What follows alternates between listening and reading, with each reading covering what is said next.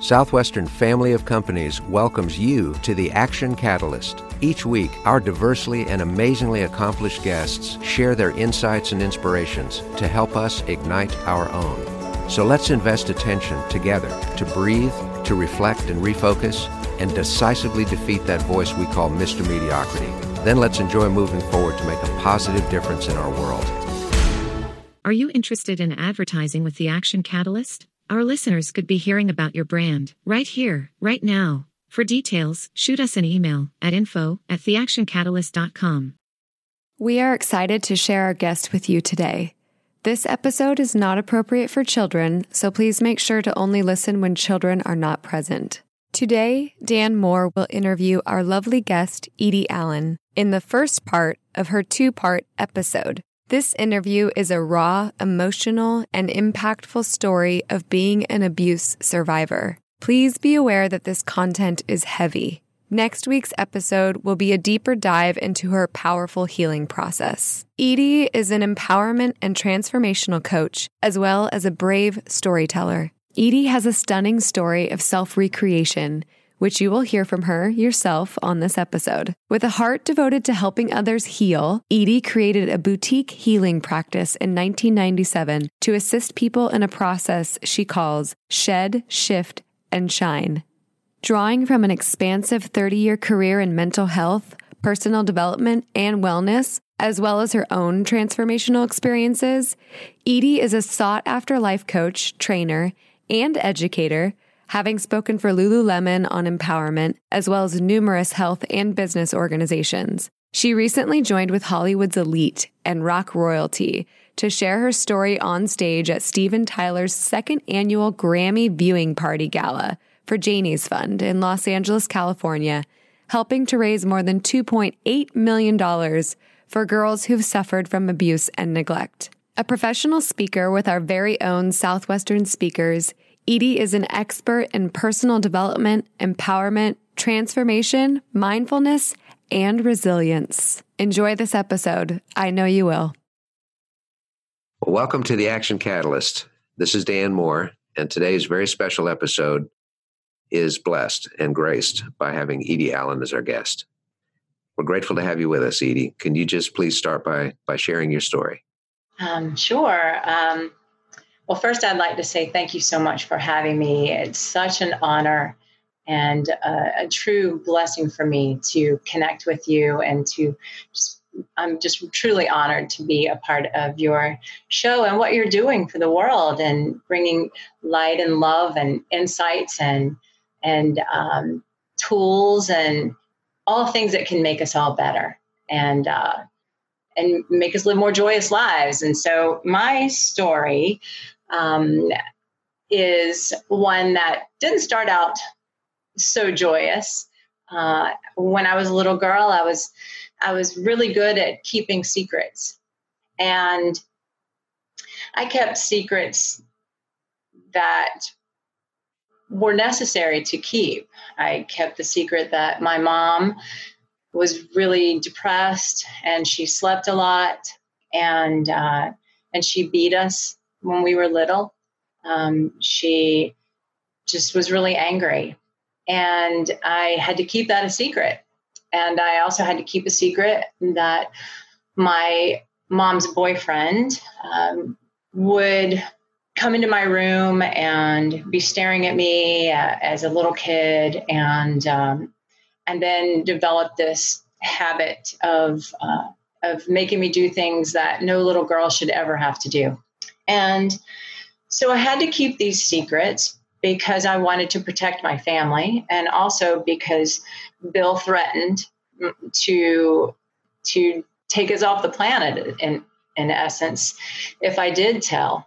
And also, it was really important to me for the world to see me differently. I wanted the world to see me as someone who was happy and loved life, because that's who I am on the inside. I am somebody who loves life and have a lot of vibrancy for life. But I was also terribly afraid of what would happen to my family, what would happen to us.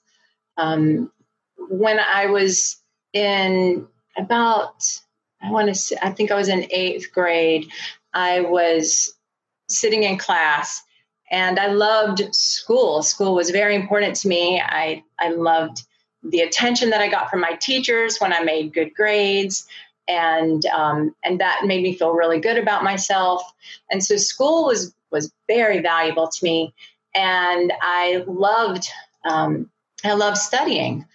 But this one particular day, I had this big test, and my teacher was passing the test, and my best friend was in front of me, and she passes the test back to me.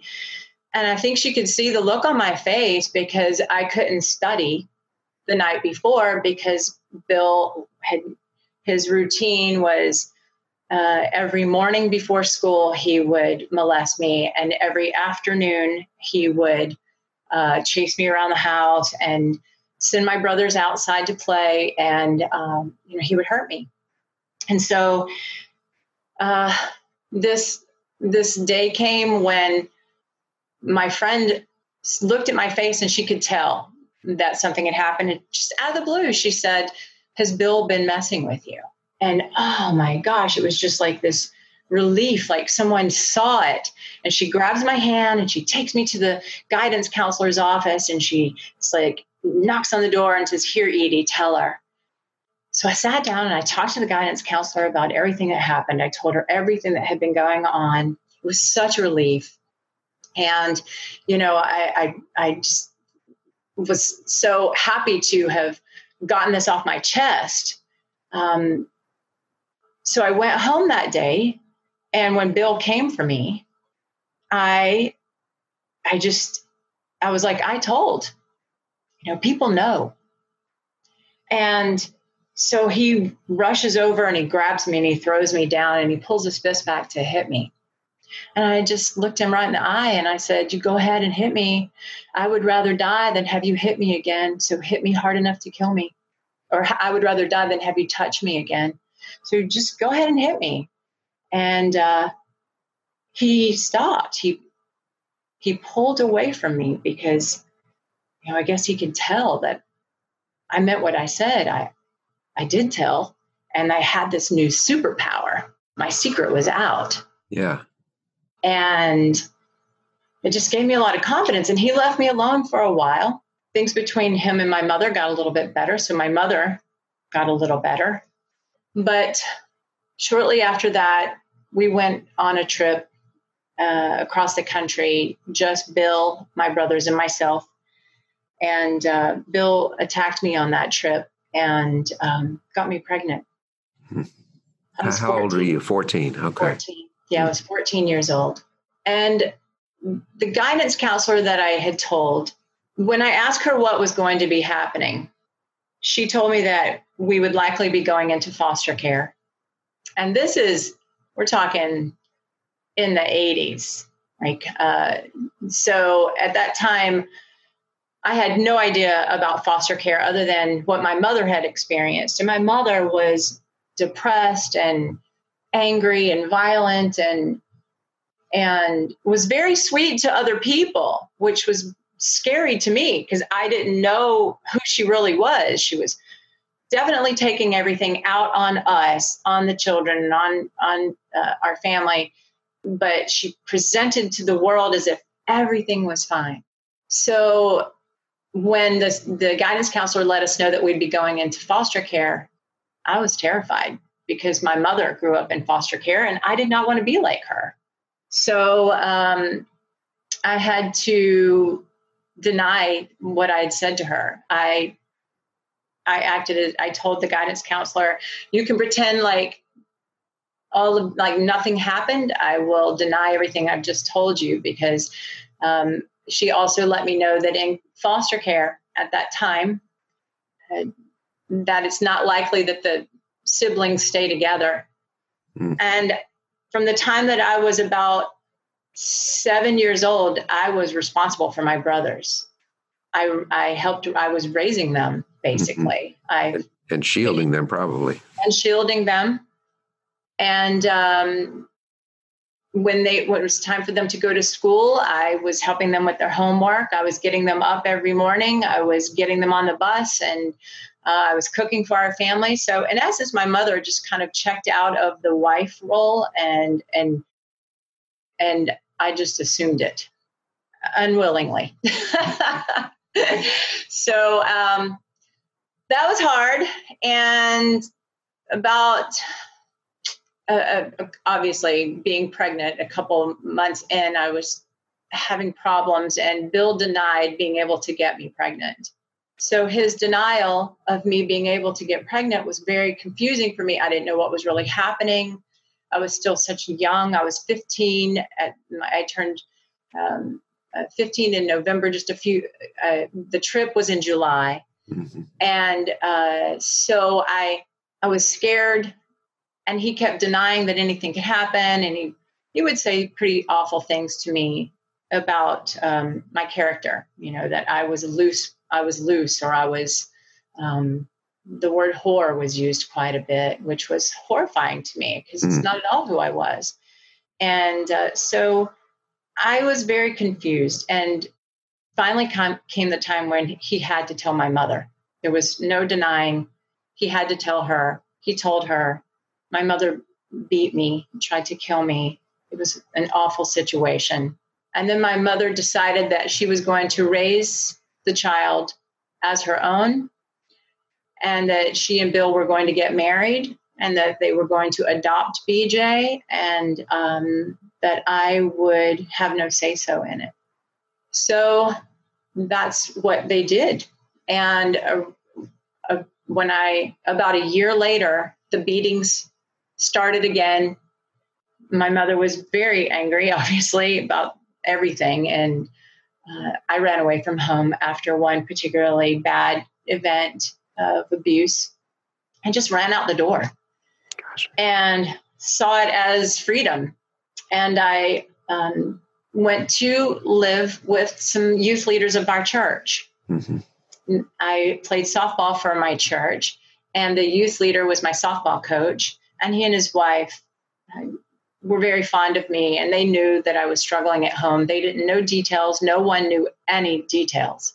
They knew I'd had a baby, but my mother had she had told a lie that I had gone on this trip and during the summer, and that I was with someone, and that I got pregnant. So no one knew what to believe. And so when I went to live with my foster parents, right as I was starting to get comfortable in this new environment, their 30-year-old son was a police officer, and he and his wife had separated. So he had moved back in. And one night he got in bed and also tried to molest me. Gosh. And he was a police officer in our town. So I had to keep that a secret. So I just developed all of these secrets. And so it was very hard to stay hopeful. Mm-hmm. It was very hard to keep faith in humanity and in myself. And I was someone, though, who had really done a lot of praying and soul searching. And I had a strong connection to my higher power, to faith. My, what I call God was there all along the way, letting me know that I was going to be okay. Just these little miraculous events and conversations that I was having. So I just kept turning to that and knowing that I was going to be okay. After that experience, I gave up hope on myself. Mm-hmm. And by this time I was in college. My freshman year in college, I was doing incredibly well. I was an overachiever for sure. I was hiding from my problems, but it all seemed to be working for me. I was on the dean's list. I was a cheerleader, which had been a dream come true for me. I was a literary magazine editor. I worked for my English professor as his assistant. I worked for the dean of psychology as his assistant. And I was on the awards committee. I just was shining and I was making excellent grades. And then when this happened, when I went home from college and this happened with their son, I just lost all faith in myself and I gave up. And I started drinking and I started just trying to numb myself, which was pretty horrible. Mm-hmm. And, I often say the things that happened to me in my childhood were awful, but the things that I did to myself from that space, that they were pretty horrific as well. Mm-hmm. So one day I heard in 1989, I heard this song, Janie's Got a Gun, and it was Aerosmith. And Aerosmith had been a big part of my survival space because I loved the song Dream On. I loved music. Music was a way for me to escape. It was a way for me to just kind of go to someplace else and live out these stories that other people were telling, or, and it was just, it was a part of the healing process for me, just immersing myself in music. And I was writing songs and writing stories and writing and just being very creative. And so when I heard this song, Janie's Got a Gun, I knew instantly what that song was about. Instantly. I knew that song was about a girl who'd been through what I had been through. And I knew that girl had taken justice into her own hands. And I knew that there was a day that I was going to do the same thing but I wanted to do it in a more positive way. I wanted to hold my perpetrator accountable. So I did. And I wanted to do it when the child that I gave birth to was 18. And so when he turned 18, I held Bill accountable. And what's incredible about this story and how it ties into my faith is at that time, I had become a massage therapist. I had gone from working with children who'd been through what I'd been through as a children's counselor to psychiatric nursing. Nursing wasn't a good fit for me, so I transitioned into becoming a massage therapist and started doing energy practitioning kind of work. And that was really helping me heal. And there was a woman named Nancy Love. Her real name is Nancy Love, who was helping me at that time and encouraging me and nurturing me. And she would say things like, Edie, your story is going to bless so many people one day. You will be sharing this story, and just keep surrounding yourself in light and love as you go through this process of holding Bill accountable. Just be in light and love. Surround yourself with light and love. And make it white light, because white light is healing. White light is pure and innocent, and you deserve to have your innocence back. So the day came for me to make the phone call. I called the detective's office at the town where this took place, and Detective Richard White answered the phone. White light. And he had to come to my house and interview me. And he did. And when he came, the person that he brought, his partner's name was Angel. And Nancy had told me so many times, your angels are surrounding you. You're protected. Your angels are surrounding you. When it came time to put the paperwork in and file this case with the solicitor's office, the solicitor's name was Mary Christina Theos. That's amazing. Isn't it? Yeah. So I've got Nancy Love, White Light, Angels, Mary, Christ, and God all in my corner. So I felt loved and supported. The day I actually got the phone call that Bill turned himself in and he was arrested, I sat down and I just poured my feelings into this poem called The Gates of Freedom. It just came out of me. And it was as if my soul was expressing this feeling of freedom. And I was writing a lot at that time. And there was a time period before the sentencing. And my mother, she and Bill had divorced. Bill had been seeing someone else. It was someone that he had been in love with since he was a child that I happened to look just like. My goodness. Right. So he and my mother found them together. So they divorced. But for whatever reason, my mother posted the bail for Bill to get out of jail before the sentencing. They had been divorced for almost 4 years.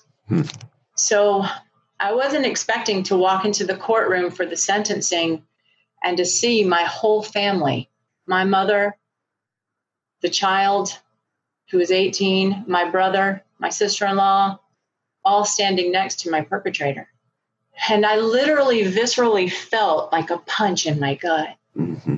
I felt literally viscerally doubled over from the betrayal.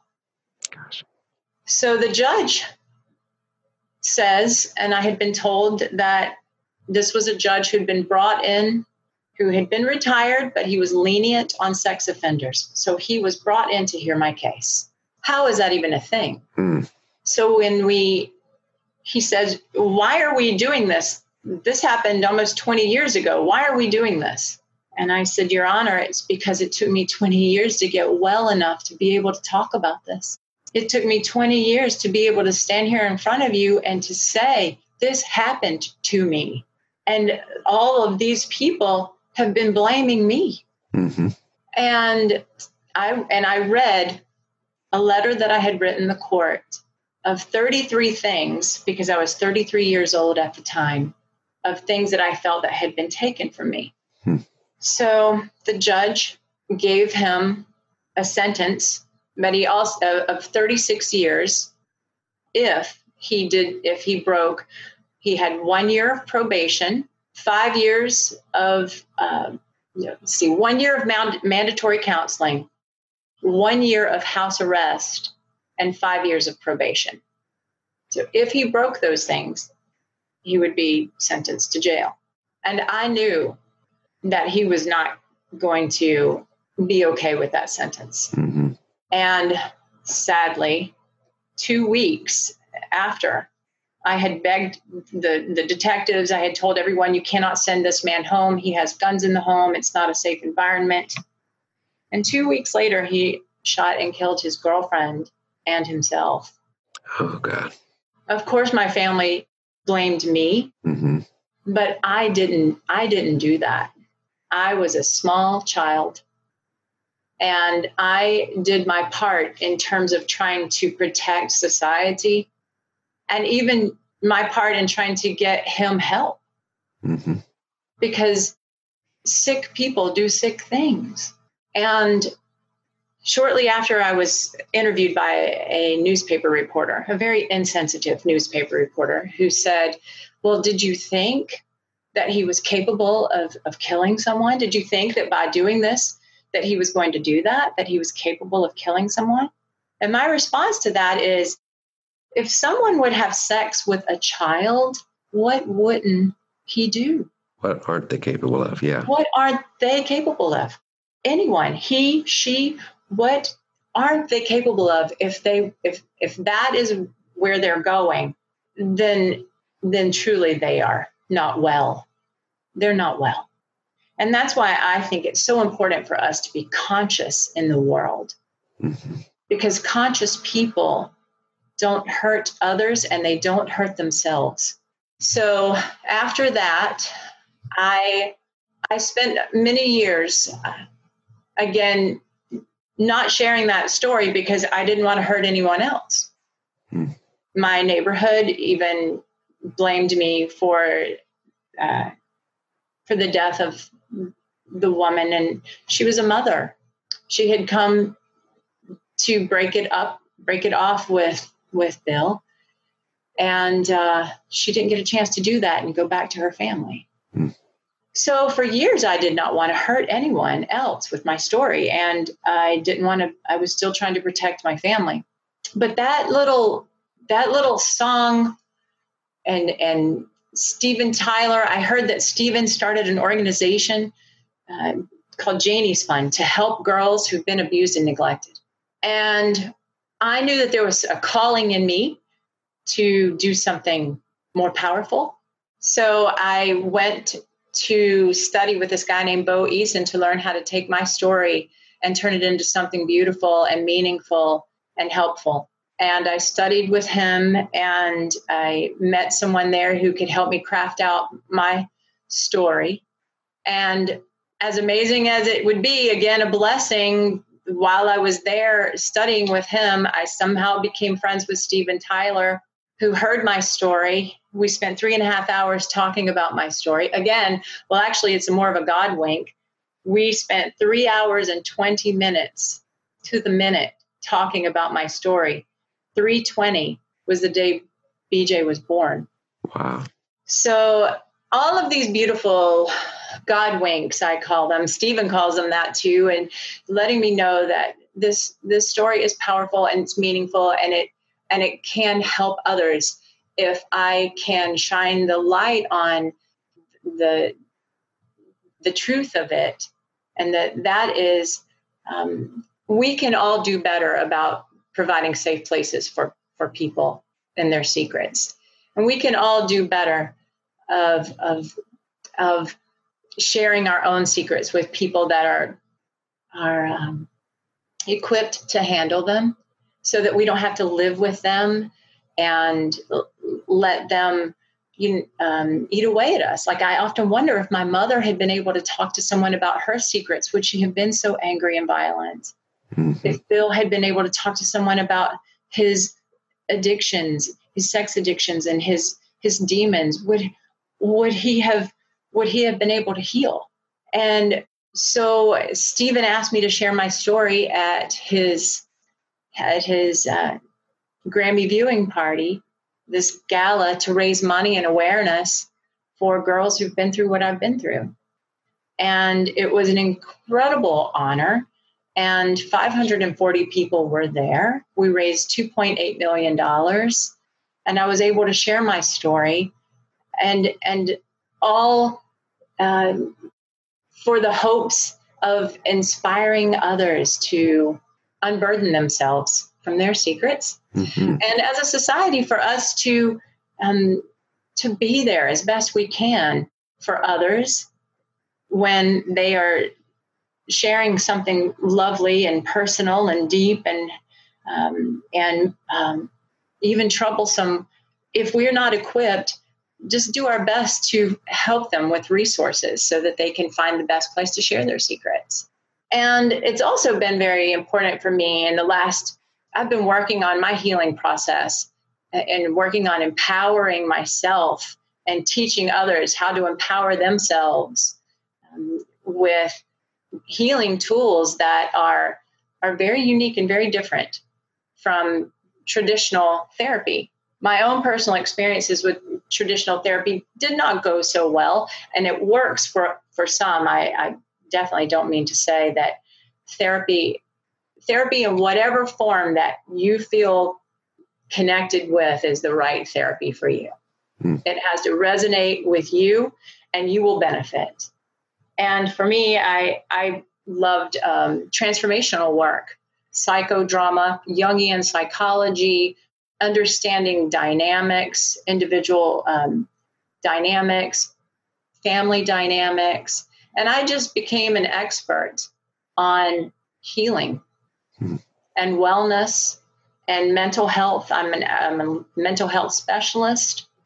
I'm a licensed certified professional life coach. And I have been a professional body worker for 22 years with mind, body, spiritual work with massage therapy and all these different healing modalities. But all of that was so that I could heal and that I could shift and that I could be more conscious in the world. Mm-hmm. So the thing that I love talking about is hope, like all of those little nudges were ways for me to stay connected to hope. When I heard Janie's Got a Gun, that gave me hope. That gave me hope that somebody with a big voice and big influence may care about people like me one day and may want to do things like for people like me. And he is. And so I'm grateful to be now on the executive board for Janie's Fund. And able to connect with the girls and help them heal and use their voices and their stories for more transformation on the planet, so that we can bring not only awareness to the issues, but start getting creative about prevention. That's where I want to focus our energy and our intellect and the information and the research, is how can we start preventing these kinds of things from happening? And I do think that it is about giving people platforms, safe platforms, to unburden themselves for the things that are troubling them that end up becoming things that they act out on society. Mm-hmm. So that they don't feel compelled to either completely submerge and give up, or play the hero on the outside, as you did as a young girl, knowing that tremendous pain inside was being masked to some extent by that. Well said. Wow. Yeah. Edie, this is stunning. And your willingness to share this is such an encouragement. Thank you. Please join us. We'll have more next week. If you enjoy this podcast, please make sure to subscribe. To stay updated on everything that the Action Catalyst is up to, make sure to follow us on Facebook and Instagram at Action Catalyst Podcast and Twitter at Catalyst_Action. Thanks for listening.